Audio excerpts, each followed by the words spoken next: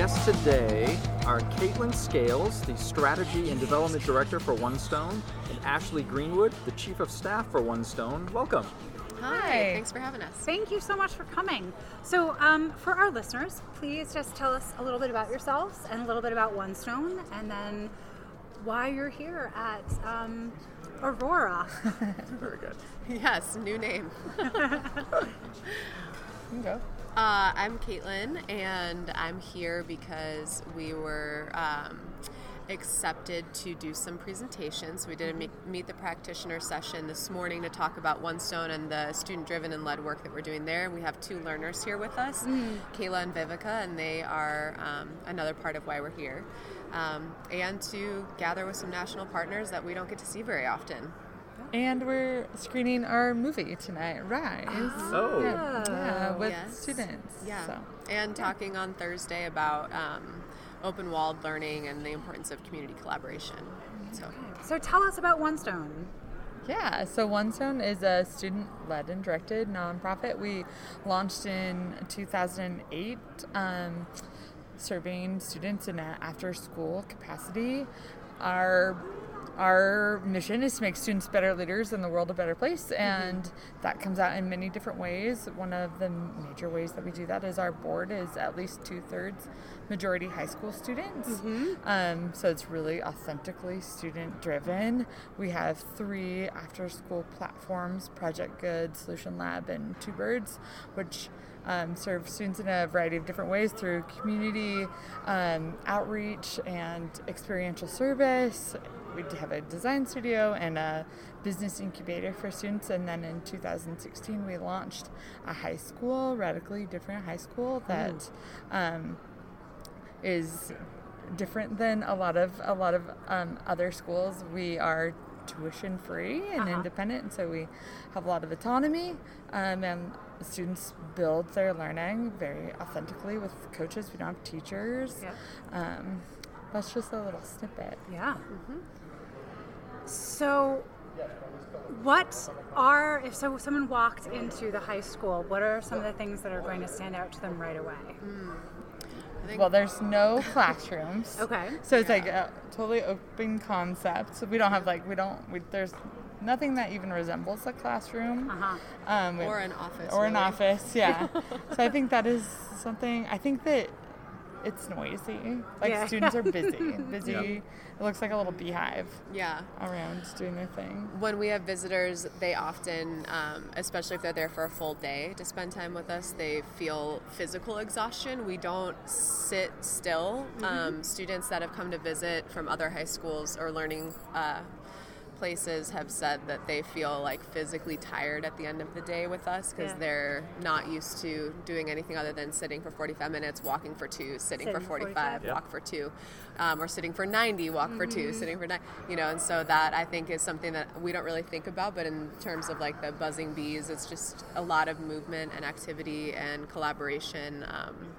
There are not textbooks. There's not a traditional library. We have walls of books that are related to things students are interested in or elements of our program, like our design thinking methodologies and different strategies and solution labs, entrepreneurial work, and business model canvas.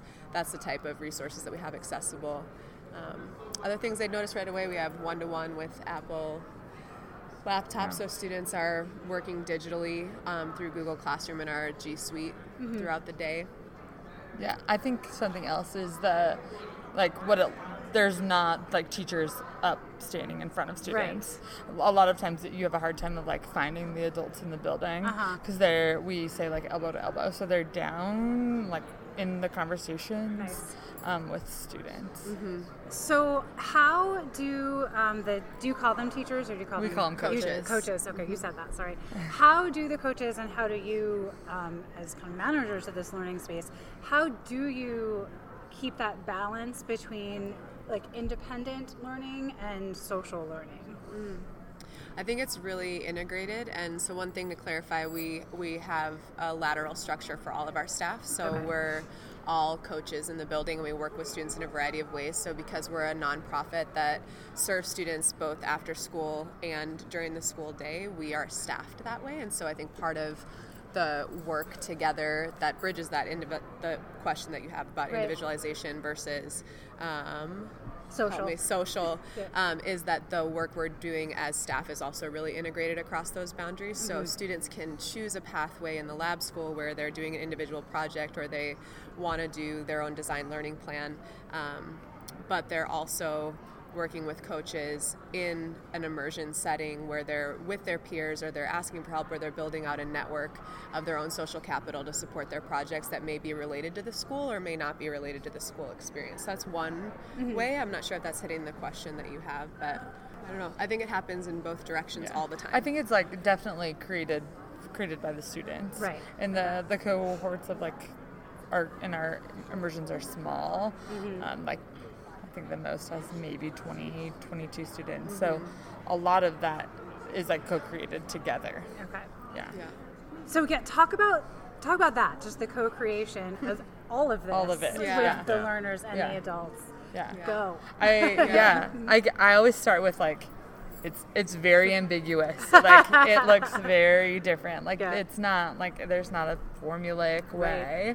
And it's messy and it doesn't look the same, and we try a lot of different things, and students definitely have the input in the way that the schedule looks and the courses look and all those things. So we're very flexible. We create like mind maps before the school year launches that kind of let students initially drive the content areas that they're interested in. So like that's like very beginning creation of courses or experiences is to like where do the interests lie? Like this group has a passion on criminology or international relations. So to know that that's like the kind of theme of the group, and then coaches kind of start from there, and then get constant feedback and iteration from coaches of what they like, what they don't like, what they're curious about, what they're interested in spending more time on, or if they need a repeat or kind of hold up, start again. That's not really sinking in. So it's really, really like real time. Yeah, I think it goes for the organization as well. So our board of directors is, as we said, at least 2/3 students at all times. And those are high school students from all over the greater Boise area. They're not all lab school students. And so their input and voice from other learning organizations has really driven the way that we can maintain and continue to push truly innovative work that's driven by students that aren't just already hungry for innovation in their own learning. These are students in traditional learning models that see value in what we're doing and want to contribute and be a part of that in a variety of different ways. And so I think the leadership structure that we have is really integrated and also co-creating constantly on what development looks like and what strategy looks like and what our research and design model looks like from a governance level. And so that is, for me, one of the most fascinating parts of what we do, and then the alongside learners part that Ashley was talking about really amplifies that in the day-to-day. One more thing is I think something else that we're working hard is breaking down the barriers of learning can happen outside of 9 to 3. Like learning happens in all different ways, and all of it is valid and all of it is important. And what are ways that we can break out of the confinement of these traditional hours to have learning be this inclusive, immersive thing that you can do on your own or with your peers or with your parents or with other learners or with the community. And building, we talk a lot about passion to purpose and relevancy in learning, and I think all of those aspects are really what drives that together, and we are modeling that and learning that in real time and working on our personal why statements and our passions and purpose and relevancy in what we're doing as learners in life, and our students are doing that alongside with us, and so it's pretty unique. Who are the kids that attend these schools? Because you said you're an independent school, so you're not part of a state system or anything, right? So how do kids get into One Stone?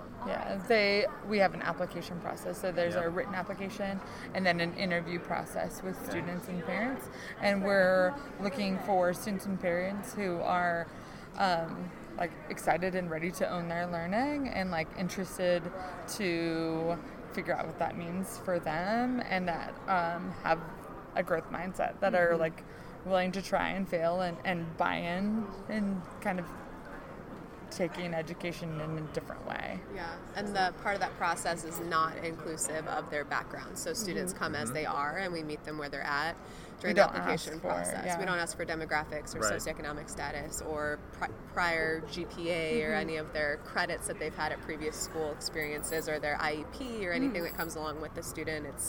The student is driven with a growth mindset. They understand what they want to do for themselves in their future, and that looks also, we work a lot with StrengthsFinder, and it looks like a lot of different types of individuals. So one type of student doesn't exist at One Stone, and that's part of the model of building a great business too, that you're having diverse strengths that you can lean on, and that your areas of growth are things that can be built up by those around you because you have a diverse web of individuals at the school. So that's we use design thinking, and that's like the crux of design thinking is diverse perspectives, right? And getting people in to create innovative solutions from different backgrounds. So once you have these kids that are in there, and you said in the interview process that the parents are also involved, or family, whatever. Or it family doesn't have to be traditional. Right. So it sounds like it's a very different school than what they would experience otherwise. Yeah. So the next step would be how, when they leave high school and they go to college or work or whatever they're going to, how does that look like for them as opposed to like a regular public school kid? So we just graduated our first class Congratulations. this year. Excellent. So we're excited to see what that looks like. Yep. Right now we feel really confident that they're prepared to, that they know deeply about themselves, who they are, what they're about, what their why is, what motivates them, and to also have confidence in unknowing and asking for help and seeking out resources and relationships when needed. We feel really, really confident about that. Yeah. And from a tactical standpoint, we've developed a growth transcript model that is in part of our vision of what we do is forging an army of good for good and disrupting the status quo. And so trying to debunk the algorithm and the approach to getting into college in a traditional way with a Carnegie unit. We're trying to inform and grow beyond that and innovate that process as well as part of our work. And so this first class that graduated was accepted of 39 students, accepted to 51 colleges and universities, and without a traditional transcript. And so that takes a lot of effort, and we're hoping to help share what that might look like with other people as well, as an option for people who are trying to do more innovative work. That sounds like an outstanding opportunity for some of those kids out in Boise. Yeah, it's pretty neat. That we hope that they love it. They keep coming. We can't get rid of them at the end of the day. 8 o'clock, they're still hanging out. That's very cool. Yeah, we're thankful. Well, thank you very much for coming today. Yeah, for having us. Spreading the word. Yeah, thank you very much.